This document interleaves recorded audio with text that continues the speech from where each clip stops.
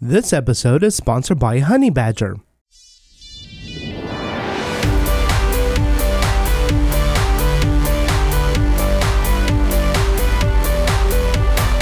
When working with a Ruby on Rails application and we go to a route that doesn't exist in our application, then we get an error where we can see that there is no route that matches the endpoint that we're trying to go to.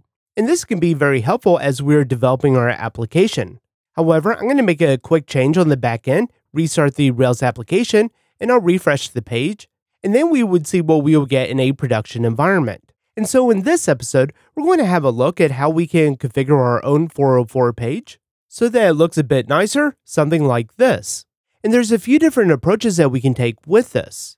And as we go through, we'll explore some of the different issues on each approach. And ultimately, it'll be up to you and your team on which route you want to go with. And so, in a fresh Rails 7 application, I'm first going to go under the environments, and we'll go to the development.rb. And if we look at around line 15 on a fresh Rails application, you'll see this option, consider all requests local. And if we set this to false, and then if we run the Rails application, then we'll be able to go to our endpoint, refresh the page, and then see what we would see in production. However, the main issue with this is that you wouldn't really want it to be like this for all requests, especially because this is also going to capture any kind of error 500s or anything else like that. So what I'm going to do is I'm just going to wrap this in a conditional check, and then I'm just going to change its name to the errors dev. So if this file exists, then it'll consider all requests is not local. Otherwise, it'll fall back to the default. And so we could just touch that file with the temp errors-dev.txt, and then when we start our Rails application and we refresh the page, then it'll show us the error page. Otherwise, if we remove that file, and if we start up our Rails application, and if we refresh the page, then we get the normal behavior in a development environment. And I would much prefer this approach instead of setting it to true or false explicitly, just so in situations where I'm working on error pages or some of the styling, then the other developers on the team don't have to worry about these kind of changes as well, because they may be working on something where they're getting errors and they need to see what those actual errors are. And another approach, if we go under the application.rb in the config folder, is that we can set the config.exceptions_app, and we can set this equal to self.routes. And then this is going to use our Rails routes to then do a match, and we can do a match on something like a 404, and we can send this to an errors controller and the action not found. We can do something similar for a 422 or an error 500. And we can take these to the unprocessable_entity. And for the error 500, we can take this to the action internal_server_error. And then we can also generate that controller.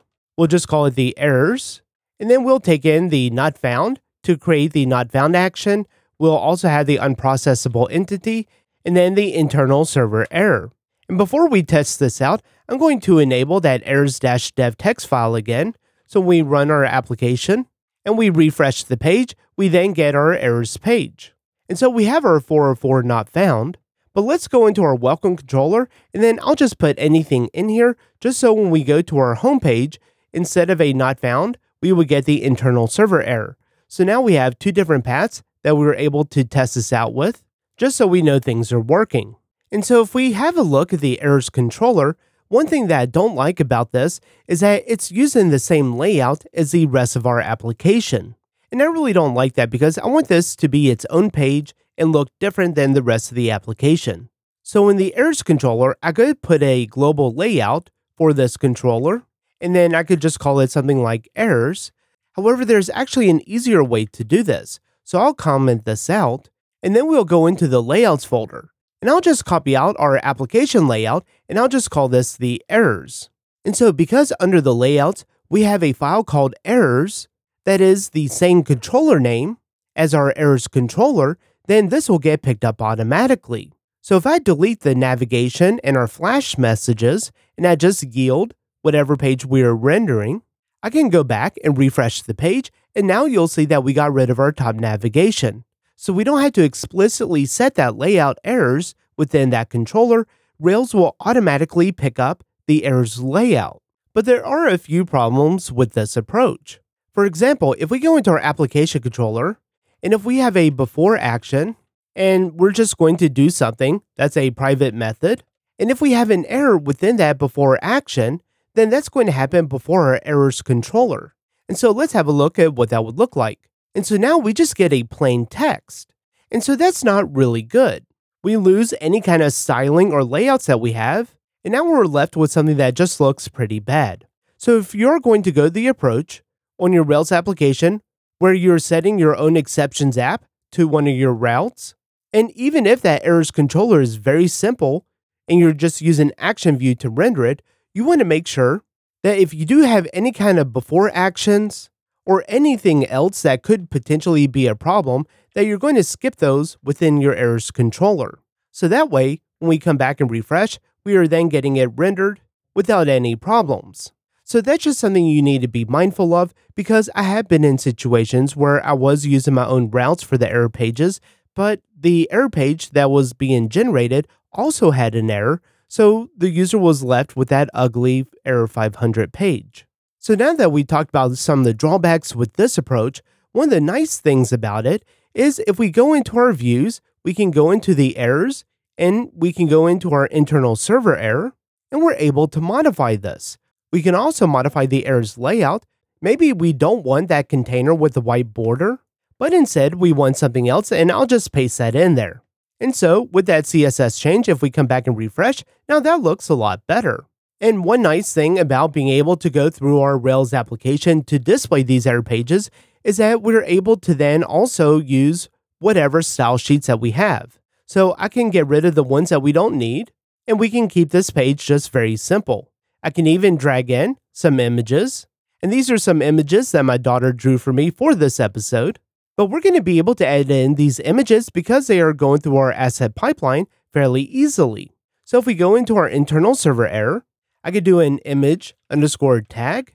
I can do the 500.png. We can also change up our heading, and then we can also do something like a link to our root path, and we can give this a nice class as well. And then we can also change out the text to something that's a bit more informative. And so we can test this out now. I'll go back to the home path, and now we have a nice error 500 with some message, and then we can go back home. Of course, our home page is the page that has the error, so it's not going to do anything here. And one final thing I would probably add on here is just a fluid class on our image, just so as the screen shrinks, then it looks good on here as well. But we can take this and we can go ahead and do this for the not found page. So I'll change this to a 404, and then I'll also update the text. We can try going to a different route. I'll just go to the /users, and then we got our 404. And so I don't have a good example right now for the unprocessable entity, just because I would have to set something up. But if you want to see what that image looks like, it's just the 422 with some little sad faces. But it would work much in the same way.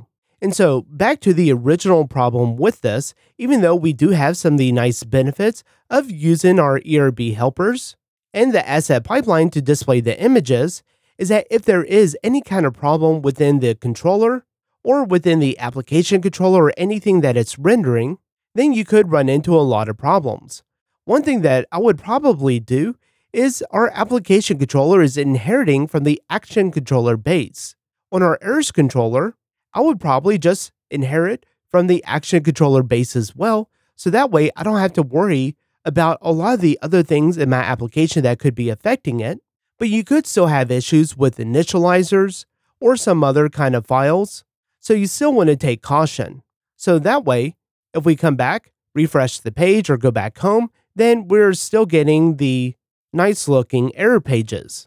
And so now I've created another Rails application. It's a fresh Rails application using ESBuild and CSS bundling with Bootstrap. However, the point of this application is that we're going to have a look at the public folder where we have a 404, 422, and a 500. We can start up this Rails application. And now if we visit the 404 or the 422 or the 500, then we see these rendered out because our Rails application is serving these. And so with this approach, we're just going to write some standard raw HTML. We can replace this HTML with our own. And in this case, I'm still going to have that image, so I do need to copy those over into the public folder. So now that I have the images and I've modified the HTML, we can come back and go to the 404 page, and then it's looking nice again. In our Rails application, if we did go to a route that did not exist, then we're still going to get the no route matches, but in a production instance, the end user would see our actual 404 image and the nicer looking page. And so we can do something similar for the 422 and the 500. We would just need to make sure that we are updating the text.